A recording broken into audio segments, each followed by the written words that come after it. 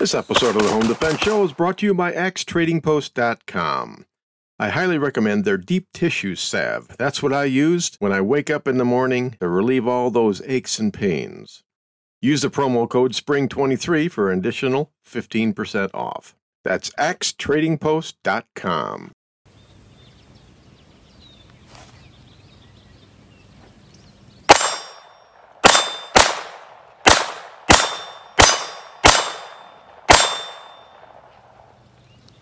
This is Phoenix Coriel. Welcome to the Home Defense Show. Coming to you from deep inside the bowels of a great big empty. Get ready for another episode of the Home Defense Show with Skip Coriel. Okay, folks, welcome back to another episode of the Home Defense Show. This is your host, Skip Coriel. Boy, it is a sunshiny day out there. I walked outside, and it was the strangest thing. It was like warmth. And then I looked up in the sky, and there was this bright, white, yellowish kind of an orb. And I was confused for a second because I live in Michigan. It comes, it goes. But, you know, I'm so happy that spring is on the way, and I can feel all that stuff. We got mushroom hunting coming up. We've got gardening coming up, shooting groundhogs. I mean, whatever you like to do for spring, it's there. But today, there's a lot going on in the world out there. Sometimes the world is a little bit crazy. Actually, these days, most of the time, the world's a little bit crazy. But there are some positive things going on out there as well. And so I want to talk about some positive things today. And so I have invited Jen Franson to be on the show today. Jen, welcome to the Home Defense Show. Thank you, Skip. I'm excited to be here. All right, good. So am I. All right, now, Jen, we hear about all kinds of bad, nasty, foul things that police officers do all across the country. Every time a police officer makes a mistake, it's right there. It's headline news. And it seems like communities, are just clashing with police officers. And the last couple of years, riots. I mean, you name it. It's just been terrible. But I know a lot of police officers personally, and I don't know any police officers that are like that. You have created an organization called ICI Nation. Can you tell us about that? Sure. And I would love to. And I love how you kind of let it off with good news, because that's exactly what it is. Even though, I know sometimes good news is not what sells the headlines. We all need it. And it makes a difference. So ICI Nation, the C stands for Connecting Cops and Community to Strengthen the City. The I's, it's a small I is the first one, and the second I is a big I, and they just represent us. We're bigger after we connect. And so my organization, my heart was really to focus on the good in the community because there's so much of it. And like you said, even in the police, we only hear about the police when they screw up. Otherwise, we're not thinking about what they deal with. We're not appreciating them, because if they're doing their job well, they keep us blissfully ignorant of all of the dangers that there may be to us or to our neighborhood or to our family. They kind of take care of that. So there's a little bit of a disconnect. Which I think in the past, police liked it that way. They just did their job, and we would honor them knowing they were doing stuff we didn't want to know about. But with the headlines and all the negative news now, and so much more news, it can't be the same anymore. I really think it's for our betterment, the more we know about what they deal with, and for them to know. Long story short, I host an event once a month at one of the 4 big police departments in Kent County. So I host an event at Wyoming Police, Kent County Sheriff's Department, Kentwood Police, and Grand Rapids Police. So those departments will host events for me to invite the community out, and they will have some of their officers there, and then we will get to mingle. Actually, next week, I'm hosting a lunch and learn at the Wyoming Police Department. It's a sponsored lunch where we get to come have lunch with some of the officers and other community leaders, and we get to meet. And then we're going to hear from Chief Kim, and some of her officers, along with the community speaker, who will be Antoine Brown of 70 times 7, who Mhm. works with prisoners when they get out and re-entry into back into civilian life, and how they not only empower giving these people second chances, but they work with the police to do that. Yeah. Which again, most of us have no idea about that, but it's great news. So that's just the most recent up and coming Hmm. But Jen, event. you know, I'm 65 years old, and when I Yep. grew up, I grew up in a time where police officers were the good guys. And when you talk to, an 8-year old or a 10-year old or a 12-year old or whatever, you ask them, what do you want to be when you grow up? It was either, a police officer or a firefighter, or, go into the military Mhm. or something like that. And boy, it's not that way anymore. How did we get to where we are right now, where it's like you want to defund the police, and it's like people think of it's almost like the general public they're afraid of law enforcement. Even honest law-abiding citizens, they get incredibly nervous. It's not like Andy Griffith of Mayberry RFD anymore. It's gotten. I would love. Wouldn't you love to grow up in Mayberry?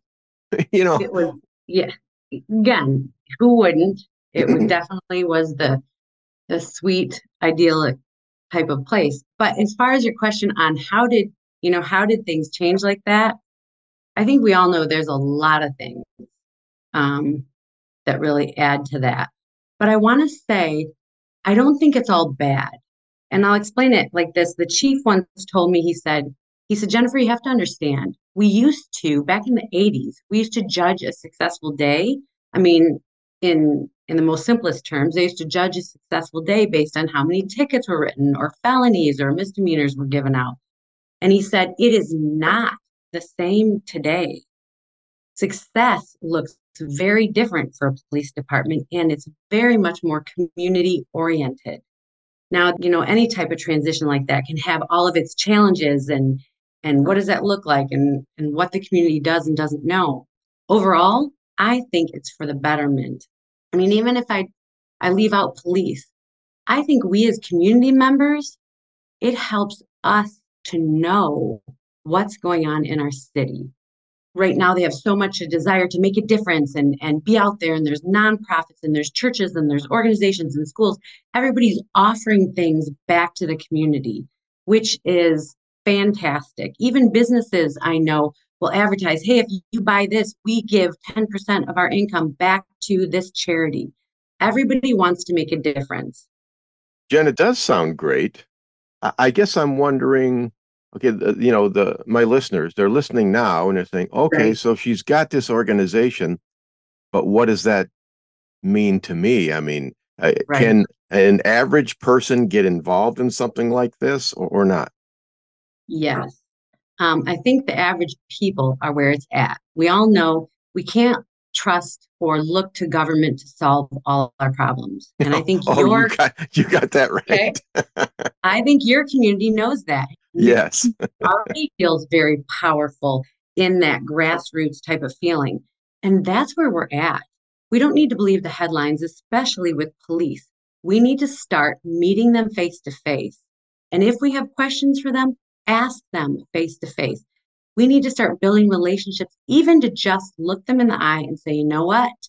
I appreciate that you chose not just that you do your job, but that you chose to do your job voluntarily. You stepped in to fill this role in my community, which is dealing with everybody else's conflicts and chaos. And I thank you for that. Yeah. I think that makes a difference because relationships, that builds trust, that builds morale on both sides of the coin. And that is a healthy community. And out of that comes healthier leadership, healthier decisions, and hopefully new innovative ways of working together. One of the things that's happened over the decades is law enforcement. They've kind of become nameless and faceless. And it's like, if I'm, I'm a novelist, right? So I write novels. If I want to make a bad guy, then I take away their name, I take away their face, and I make them impersonal. And it's like there are segments of the media that do that with the law enforcement community, but the real story is, the guy that pulls you over for speeding, Right. he's probably got, a spouse and kids at home. And, he's out. He didn't become a cop to get rich. Okay. It doesn't Right. work that way. And he deals with, like you said, everyone's conflict, right? I mean, he's pulling over Yeah. drunk drivers. He's dealing with domestic disturbances and things like that. Most of our interaction, with police officers, it's we don't think of it in a positive light. For example, when I get pulled over, say I'm going like seven or Right. eight over. I mean, it's not like I would ever do that. Just in case there's any police officers listening, I would never ever do that. But if I were to get pulled Yeah. over for going 8 miles an hour over the speed limit, and the police officer walks up to the door, and they're always very professional, and it's like inside I'm going, ow, why'd he pull me over? Why is he doing this? And it's like the police officer is seeing me at my very worst because I'm in a hurry. I want to go someplace, and this is going to cost me money and maybe raise my insurance rates and all this stuff. So, there's that dynamic that you deal with. What I've learned is if you just take a chill pill and just, okay, calm down, relax, on the inside, you're not smiling. Smile Right. on the outside. Skip, I want to tell you, my police friends tell me, you got to understand, I get pulled over, and when I see the lights go off behind me, I get nervous. My heart starts beating really fast. So it's just our natural human reaction to Yeah. getting caught or potential consequences. And actually, that's what they say. A lot of times the situations they are put in, people act in ways maybe that we're not used to, whether they react more highly or they lie, because suddenly they are, like you said, really uncomfortable and tense, but they know this person has the authority to put me in jail or write a ticket or give me consequences. Yeah. And so it makes us nervous. And I was on a ride along not too long ago with the Grand Rapids Police ride along. So it was probably 3 a.m. and I can't give details. That's But when all the fun stuff happens at 3 a.m. well, yeah, exactly. But I can tell you, one of the people they were interviewing, so to say, was lying and lying, and it was honestly, and the police just listened and yep, and they were very calm. And to me, I'm like, what? How could this guy say? Wait, he just said the opposite. Wait, how could he do this? And Yeah. I'm not used to people lying like that. Uh-huh. Whereas, and again, police are like, oh yeah, people lie all the time. That's okay. That's how they feel when they get around us. And they just kind of learn to let it roll off their back and take their notes and do their job.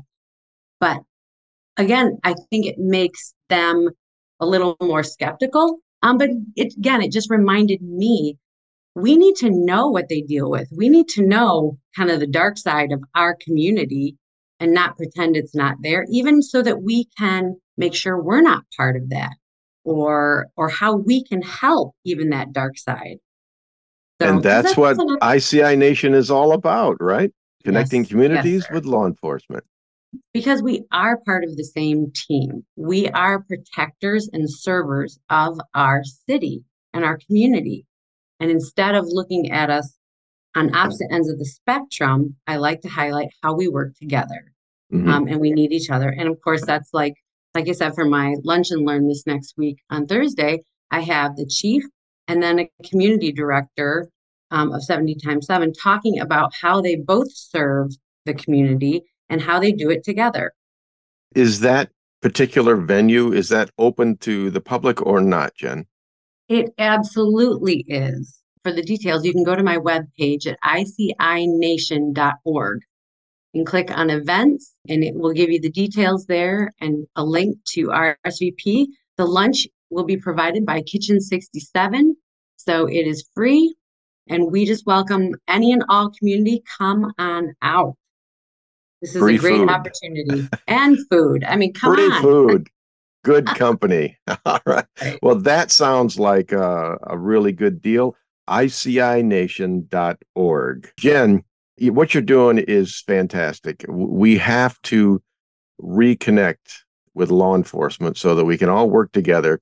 Because quite frankly, it takes a very special person to be in law enforcement.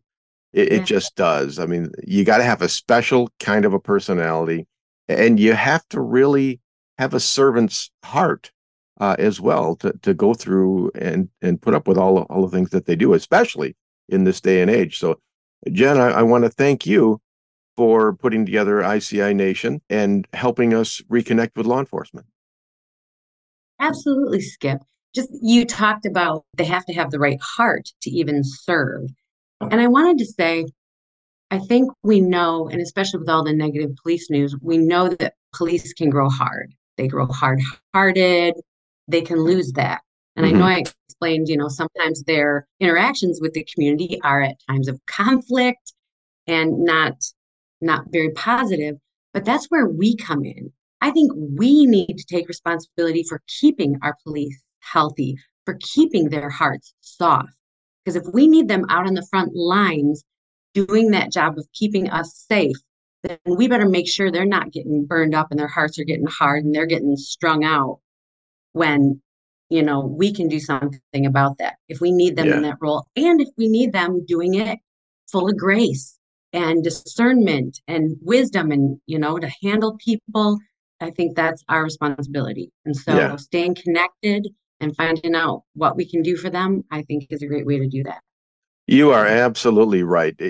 Jen, when I was a younger man, every time I got pulled over, I would get a ticket. And then finally, after years of that, a police officer friend of mine pulled me off to the side and he says, Skip, he said, you need to smile. You don't have to wear your anger on your sleeve. Just relax, just smile, say a kind word, even if you're not feeling it. And you know what? It actually worked. I haven't gotten a ticket in like 25 years. I mean, it's not like I get pulled over every day anyways, but they're people. They're people. They've got feelings. And, thank God that they are like us. So it's just fantastic. So right. People can go to ICINation.org to find out more. And Jen, it has been a great time talking with you. And we will have you on again when you have some kind of special event going on. Sounds great. Thank you, Skip. All right. Thank you, Jen Franson from ICINation.org. All right. This is Skip Coryell on the Home Defense Show. Don't forget to check out our sponsors. Check out Center Shot Indoor Gun Range, centershotgunrange.com, where it's always a perfect 70 degrees. And United States Concealed Carry Association, USCCA.com.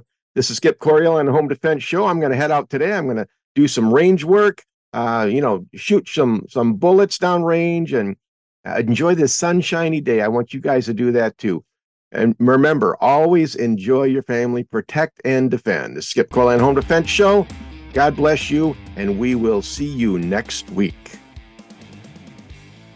Thank you for joining us this week on the Home Defense Show. Now, get out there and protect the ones you love. We'll see you next week with more of the best in home defense. Bye-bye, boys! Have fun storming the castle! Now it's time for our self-defense report. Take us there, Skip. All of us here at Frontlines of Freedom want our listeners to get trained and get armed in that order. We fully support the right to keep and bear arms for all law-abiding families, and we encourage you to find out about the laws governing use of deadly force in your state and follow them to the letter. And, of course, don't forget to follow the rules of safety and common sense whenever you're carrying a firearm to protect the ones you love. What's the story this week, Colonel? Well, an armed felon ended up in custody with a gunshot wound to the chest after allegedly attempting to rob a concealed carry holder in Detroit on February 8th of this year. At 9:50 p.m., the armed citizen and his friend entered Carmen's Delicatessen and were followed into the store by the alleged robber and another man. When the two men exited the store, the felon pulled out a gun and threatened to kill one of the victims if they didn't give him everything they had. The first victim gave the alleged robber his wallet, and the thief began patting down the armed citizen. As soon as the pat-down began, the concealed carry holder pulled out his gun and fired, hitting the robber in the chest. Police arrived on the scene and found the armed citizen with his hands raised over his head. Surveillance video confirmed the details of the self-defense shooting. The robber recovered from his gunshot wound and is now facing criminal charges. Thanks, Colonel. This scenario gives us two very important self-defense topics to discuss: the counter ambush and parking lots. First, let's discuss the counter ambush. When a criminal catches you off guard, sometimes you have to wait for an opportune time to draw your gun and fire.